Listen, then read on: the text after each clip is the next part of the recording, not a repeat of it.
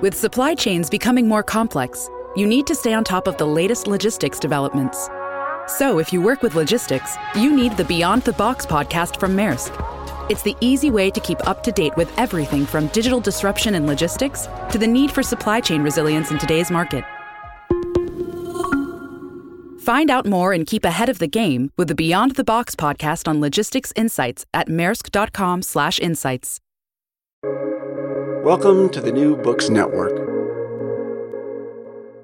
Confounding, exhilarating, and contagious. Emotions matter, and so does applying emotional intelligence. Welcome to Dan Hill's EQ Spotlight, the podcast where emotions rule. Whatever the topic, how do hearts and minds collide? Find out with your host, a college professor turned globe-trotting EQ entrepreneur. His mission? Each week, Dan joins prominent authors in decoding how emotions drive outcomes and make people tick. Now, on to the show. Hello, everybody, and thank you for joining me for the 21st episode of my new podcast, Dan Hill's EQ Spotlight. The series appears here on the New Books Network, which has as its motto, sharing knowledge so people can thrive.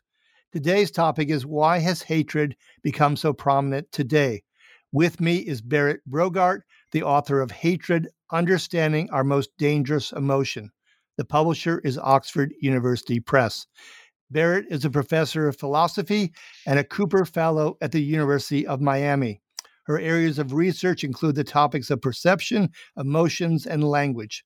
This is the fourth book she's published with Oxford University Press over the past decade, along with The Superhuman Mind, which was published by Penguin in 2015. Berit, welcome to the show. Thanks, Dan. Thanks for having me. Oh, absolutely. Looking forward to it. There's so much we'll be hard-pressed to get around to most of what I want to cover in 30 to 40 minutes. So to begin, what's this book about? Just give us kind of a top line for the listener. Yeah, it's about hatred, and it has two parts. It has a part, the first 4 chapters, that's about personal hate, and then it has another 4 chapters that's about group hate. So I go through hate in relationships or with friends, and whether that can be justified in the first part, and then I look at hating groups. So, for example, hating a social group, right? So if people hate a certain type of people, say Muslims, then that would be a social group. That's group hatred, and I argue that that's never justified. Okay, so let's go back maybe and define hatred for the listener. And I'm also interested in its relationship to contempt, because that's an emotion that comes up pretty frequently in your book. Yes, so I say that the way we use hatred in ordinary language is actually ambiguous, which means that we use it in 2 different ways. So one way we use it is the way that it occurs in words like hate speech, hate mail, group hate group, and so on. And when we use it in that way, we actually not just talking about hate in, should we say, like in the hot, angry sense, but also the colder form of hatred, which we could call contempt. There's more to it. Contempt, of course. But briefly, contempt is a way of looking down on people. So if you're not trying to fight them, whether with words or with swords, but you're sort of ignoring them or trying to look down on them, or you are considering them to be less worthy than you, that's also a form of hate, as the word occurs in those those phrases that I mentioned, like hate group or hate mail, for example. In the narrow sense, though, it's distinct from contempt. Okay, so I find this really intriguing, the relationship between anger and hatred, because as I'm listening to you, and I read the book, of course, closely, it seems to me in some ways that hatred is hotter than anger, and yet it also lasts longer, because you could have spasms of anger, but it seems like we're talking about something that's almost like a fixed attitude to an individual or to a group. Have I missed some nuance there? I'm just interested to tease out this relationship between anger and hatred. Yeah, no, you're on the right track. It's anger comes in many forms. So when we say that it doesn't last long, that's usually because we're thinking of someone expressing their anger. Mostly when people express their anger, they don't take days to do that, right? They take Sure. rather minutes. But we also talk about resenting someone for a long time. So resentment, for example, is also a form of anger. But there's something that's harder about hate, or deeper or stronger about hate, and that's that it's more holistic, and it's about the person, not just about what they did. So in resentment and anger, um, we have something that the person did that or another person did that made the person angry, right? So if you are angry at someone, it's because of something they did, right? But you're not necessarily thinking the person is a bad person because there are many reasons they could have acted wrongly if it's just on one occasion. Hate is stronger because you are also sort of communicating with the emotion to the person that there's something wrong with them. So it moves from what they did to who they are, what they represent, or Yes. something sustained like that. You had in the book at one point that you had Googled, I believe it was, or searched for emotion words online, which were most prevalent. I was pretty interested in the list because they included sadness, pride, trust, hate, which certainly validates as being an important topic, and love. But I also noticed two that were missing that I thought would have been more prominent, especially now in the age of COVID-19. I would expect fear, and then happiness was missing from the list. So those five emotions: sadness, pride, trust, hate, and love. Why those five, do you think? Well, this was pre-COVID, so it was. I added a date because, of course, it can change from day to day when you Google Sure. something. This was Googled in 18, long before COVID, and I'm sure you're right that if we did search for the same, um, use the same search words, fear would definitely come up. Um, and the list, of course, was a lot longer. It was just I was mentioning the top ones. So why those? I think that hate is clear. So it's very much at the center in the media right now, and it was also before the COVID, right? So right now, it's there's hatred in politics, for example, towards other countries, but there's also hatred, which is sort of COVID unrelated, but the Black Lives Matter movement. But before that, also there was a lot of focus on white supremacism, which, of course, is still present. It's just that I guess the news can only cover so much. Sure. Well, yeah, it certainly emotions are very much in the subtext of everything going on in the headlines of this culture right now. I want to go back one more time to the emotional wheel, as it were, with contempt. And a lot of times when I look at contempt and how it's defined by psychologists, you'll see that it's kind of paired as a cross between anger and disgust. Angry maybe because you don't respect the other party, they lied to you, they're beneath you, and disgust because you kind of see them poisonous. I've also seen, however, in my research and studies over this 20 years, that contempt can be paired as well or have an element of pleasure to it, that people enjoy putting down the other side. Now, I know you're interested in love and hate and how those two go together, so maybe this is a chance to speak to that, but I'm also interested in how maybe hatred and pleasure in hating can possibly go together. Yes, so hate in hatred and in the broad sense, that would include contempt. That actually can activate some of the very same circuits in the brain as when you're fairly newly in love with someone. So that would be the dopamine, especially dopamine circuit. That's the sort of the feel good hormone, but also the hormone that's involved in addiction is also the hormone that makes you motivated and makes you move, and it's the dopamine that is given, for example, to kids with attention deficit hyperactivity disorder, because they lack it in the front of the brain, and that's the one of the circuits in the brain that's activated in new love and in hate. That's at least when it's sort of on your mind. So you can see activation if you put people in a scanner and you show them um, something that will activate hatred in them, or tell a story, and you can see something that activates hatred in them. You will see a dopamine circuit, or rather, in a normal scanner, you will see the areas that produce dopamine light up. Sure. So I can see how love and hatred could be paired in that they're both quite intense, but I admit it's disturbing to imagine that we take pleasure in hatred. Is it because it's giving us a fixed object, a purpose, a meaning to our lives, because we can define ourselves in relationship to an enemy, as it were? Is that part of where the pleasure comes from, or is it beyond that, or something else? I think it's not also always associated with pleasure.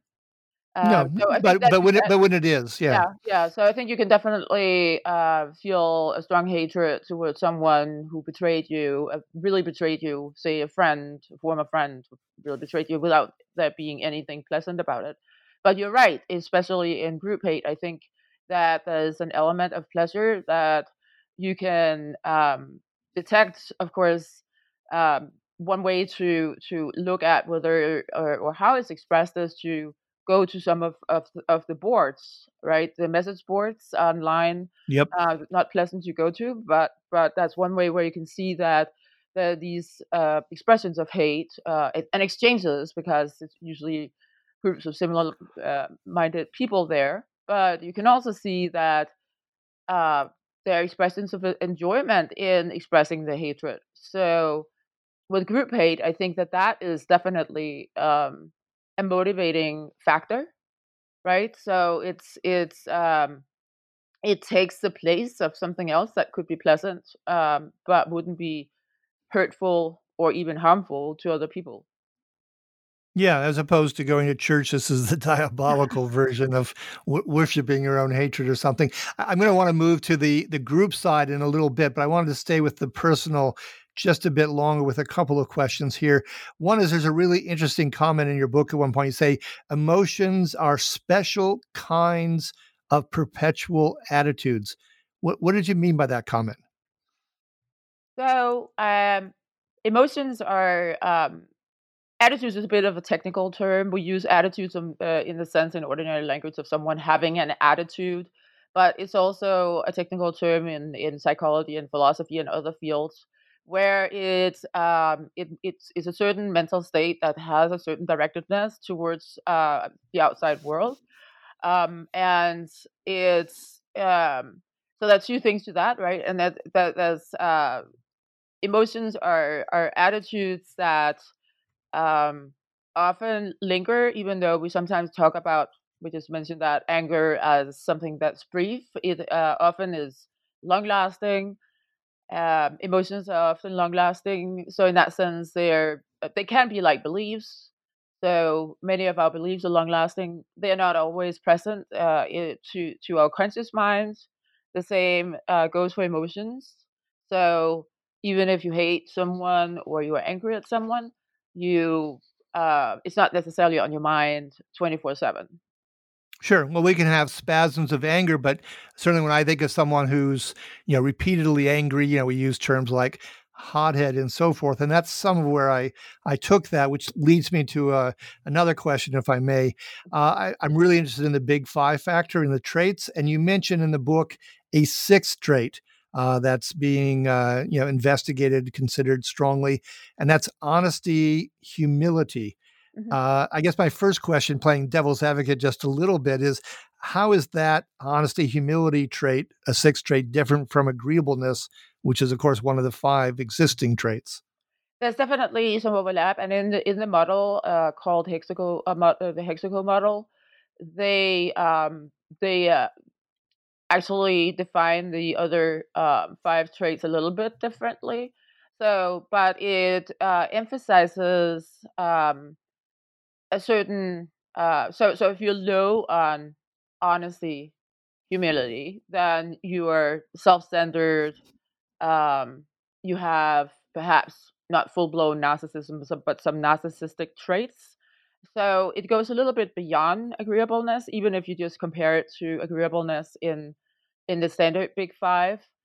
And I just wanted to add to that when I talk about these factors in relation to emotions, that is because emotions can also be a disposition in you. So you can have, as you said, Yep. someone being hot-headed. So you can have a tendency to be angry very often, for example. So it's similar to a trait like that you are extroverted, you are a hateful person. That doesn't mean that you hate a specific person, but that you have a tendency to be hateful, or contempt proneness is another example that I also discuss. Of course, with all the emotions, you could have a tendency towards being joyful, for example, right? So we have these emotion traits, as they're sometimes called. Yeah, well, George Orwell, the writer, said by the age of 50, a man has the face he deserves. And that I think is in part because we do have tendencies to go to certain emotions and show those emotions on our faces, and we can have muscle memory and kind of defaults, as it were. You mentioned narcissism just a moment ago in your comments. I was also interested in the relationship. I know it's taking us off hatred just a little bit, but the relationship of narcissism to contempt intrigued me. I wonder what you might be able to say on that front. Yeah, so there was well, by now a couple of studies that have been done showing that contempt proneness, so a tendency to have contempt towards people, not a specific person, but people in general. So just thinking that you're above them is a central component of narcissism, and that's a bit new. That connection was sort of discovered fairly recently, or at least shown scientifically to be there. The contempt proneness is a central feature of narcissism, whether it's narcissism in the normal population or narcissism in the clinical sense. Well, I find that interesting in part because I just had a guest on the podcast last week who was talking about the prevalence of narcissism in executives in the business world. And obviously, contempt and looking down at others makes it much harder to bond with the rank and file in your company. So whether it's executives or politicians who are leaders of the country or countries, it would seem to me that that's an intriguing and devastating conclusion to arrive at with lots of implications. Let's move on to the group side of things, because that's so important, and it kind of fits the title of this episode, which is why has hatred become so prevalent? Why do you think hatred has become so prevalent today? It's pretty striking how much that seems to be, the subtext of a lot of the news stories. Yes, and it's a question that everyone is asking. I do think that there is a connection between the very new recruits, as I would call them, so the very young people that are recruited into hate groups, and how certain studies that have shown a tendency to be um, or have greater scores on narcissism in the younger generations.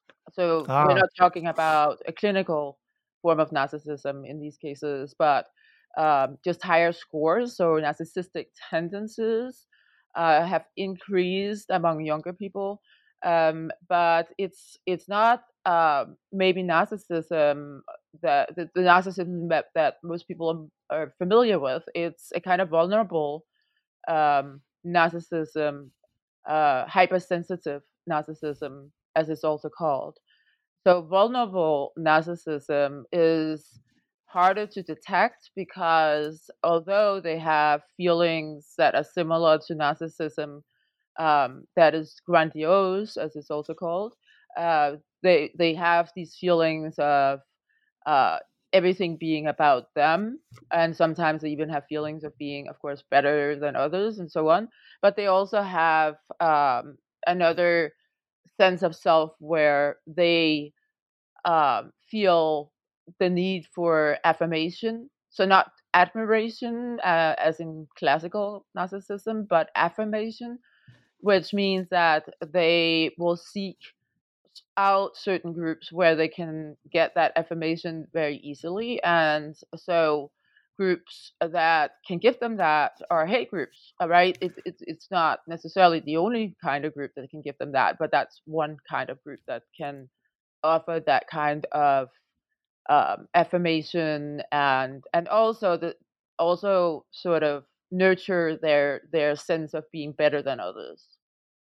Sure. Well, I mean, as you're talking, I'm thinking to myself, okay, so I join this hate group. I get an emotional jolt, a high, a heroin kick, as it were, from the strength of that emotion. Then I've got a group, as you said, to affirm me.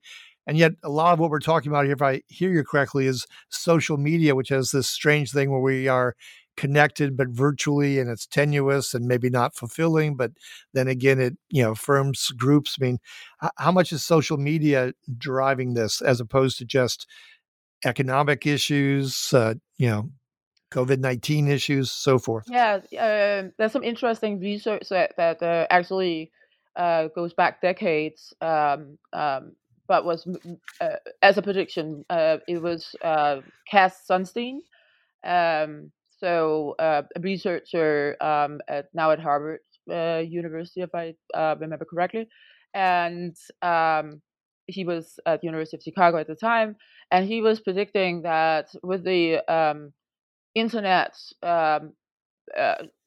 it would be more common to find groups of similar-minded individuals. So you would be more likely to end up in a group where you were either united by a joint cause or united by hatred, for example, towards certain groups. Much easier, right, than before the internet, because if you go to a church group, say, or you go to a group, a place where you can do sports or whatever, with anything that's face to face, you're likely to find a diverse group of people.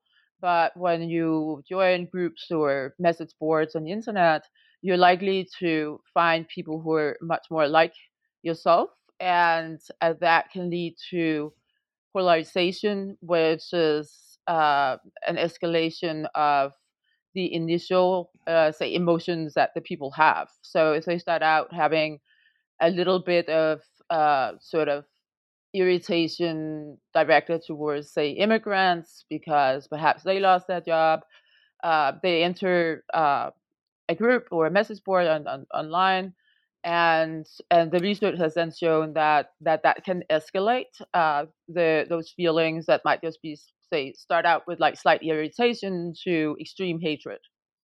So they get hijacked or amplified. I'm reading a book right now about gangs, and the fact that in most gangs, it really comes down to 2 or 3 people who tend to be the most violent, who kind of pull the rest of the gang with them. Not that the gangs are benign, but there is someone who's really amplifying this. This sounds a bit like that. Once you get to the message board, there's going to be certain voices that really just push the whole dynamic. In talking about groups, there's a couple of things. I mean, in places where I just so agree with you, but it's disturbing and yet worth talking about. Just on its face. You mentioned, for instance, misogyny. This is obviously an instance of hate-based attitudes toward a whole group of people, women, majority on the planet, and you say that men. Why you basically ask the question: why indeed would men hate women in quote unquote a man's world? Share with the listeners what you've thought about on that, on that line. Yeah. So I think that in a man's world, right, men have privileges, just like white people have privileges compared to black. So men do have privileges that women do not have, and it's still the case. And so there is a tendency to want to keep it that way. Of course, we're talking about a subgroup of men. I'm not talking Yes. about all men. But if so the idea is that it's a man's world. So men are slightly better along certain dimensions than women, and so that's in some sense a form of contempt that underlies that form of misogyny, thinking, okay, we want to keep this the way it is, where men have these privileges and are slightly better than women. But then there's also the more hateful, the hot hate form of misogyny, which is directed at people who don't follow the rules or the norms in society. So they don't actually conform to the idea of a man's world. For example, it could be people who are very interested in seeking positions that have typically been dominated by males, but it could also be just women who do not necessarily dress or act like women traditionally have done. And there are lots of other examples I give, but those are some of the examples of where hatred then becomes a way of either punishing people or threatening people. I mean, in this case, women into conforming, right? So if they are, if you feel this hot hatred, if you try to compete for a position in a company that's a high up position in a company, or a position in politics, and you constantly get these hateful attacks directed towards you, that may or may not work, but that's the idea, that would then push them out of the competition and back in their traditional roles. So I understand the economic benefits, I guess, of, trying to protect your privileges. From a psychological point of view, is what's in it for these men who hate women that it affirms that they are of higher status and there's more separation if they can, quote unquote, push the, women down further? Is that what's going on for them on a psychological basis? Yeah, that's the idea that if you think that if you have a certain world picture where men are in certain positions and women are in other positions that are considered lower. So traditionally, women were caregivers, nurturing, had to preferably look a certain way, and so on. And men were the thinkers and the ones in power. And then if you then see certain women going against those norms, then that can lead to hatred towards those women, but expressed in as a way of pushing them down, right, to where they belong in from their point of view. So Huh. yes, it can serve that way.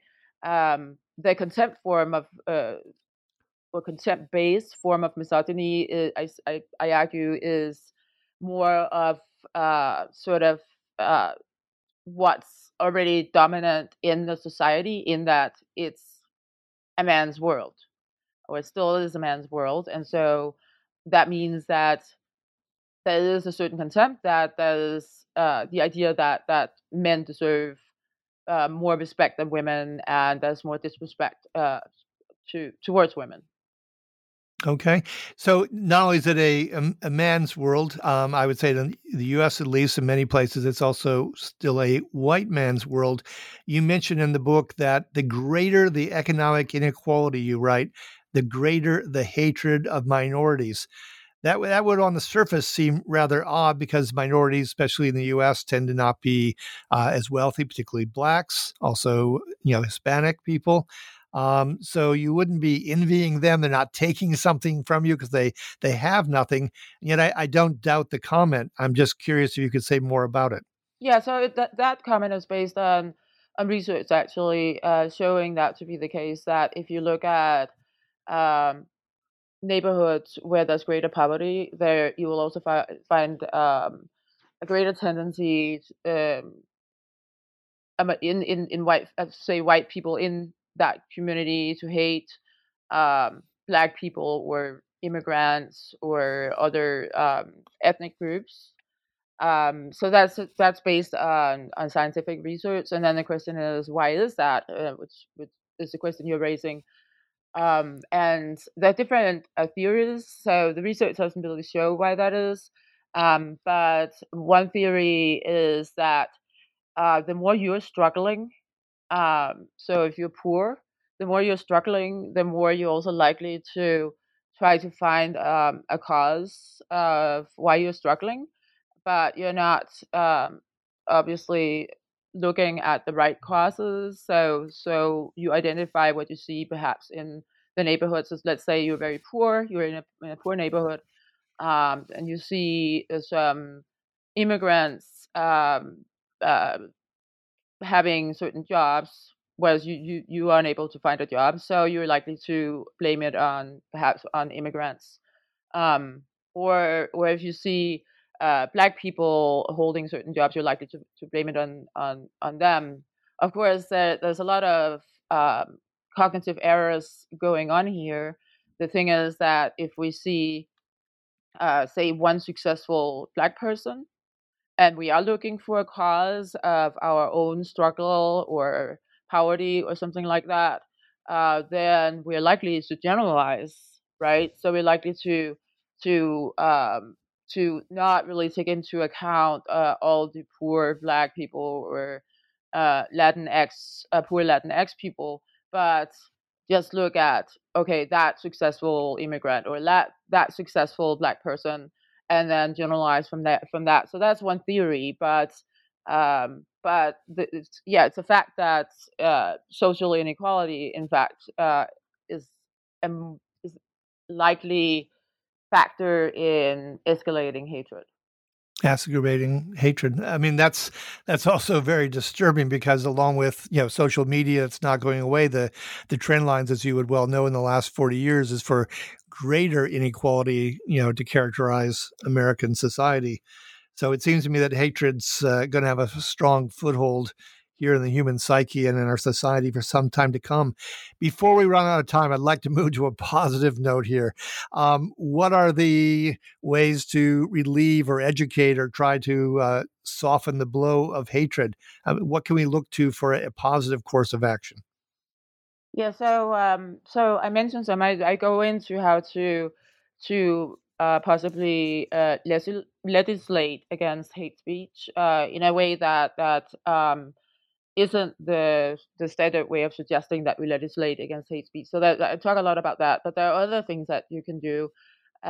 So you can sort of foster diversity in the community. So not just in, say, the classroom or in the universities or in the workplaces, but there's something called Civic Saturday that Ah, now is taking place in many cities, and where people go instead of also on Saturdays, so they can still go to church. But it's similar. It's sort of like a secular form of meeting. That's so it's a place to actually debate your views with other people. But the idea is that you actually have a very diverse group of people.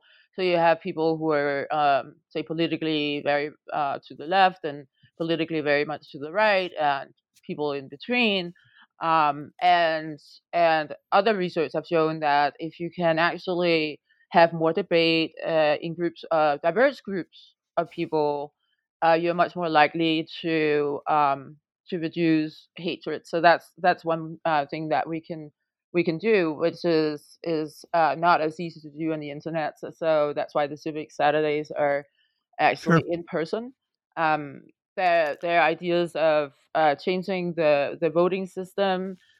So one suggestion is something called ranked voting that is already Yep. implemented in certain places. The idea is that instead of saying, okay, I'm voting for person X, and then you put that one vote down, you might rank them, right? You might have, depending on how it's implemented, you can actually rank one person as number one, and another person as number two, and a third person as number three.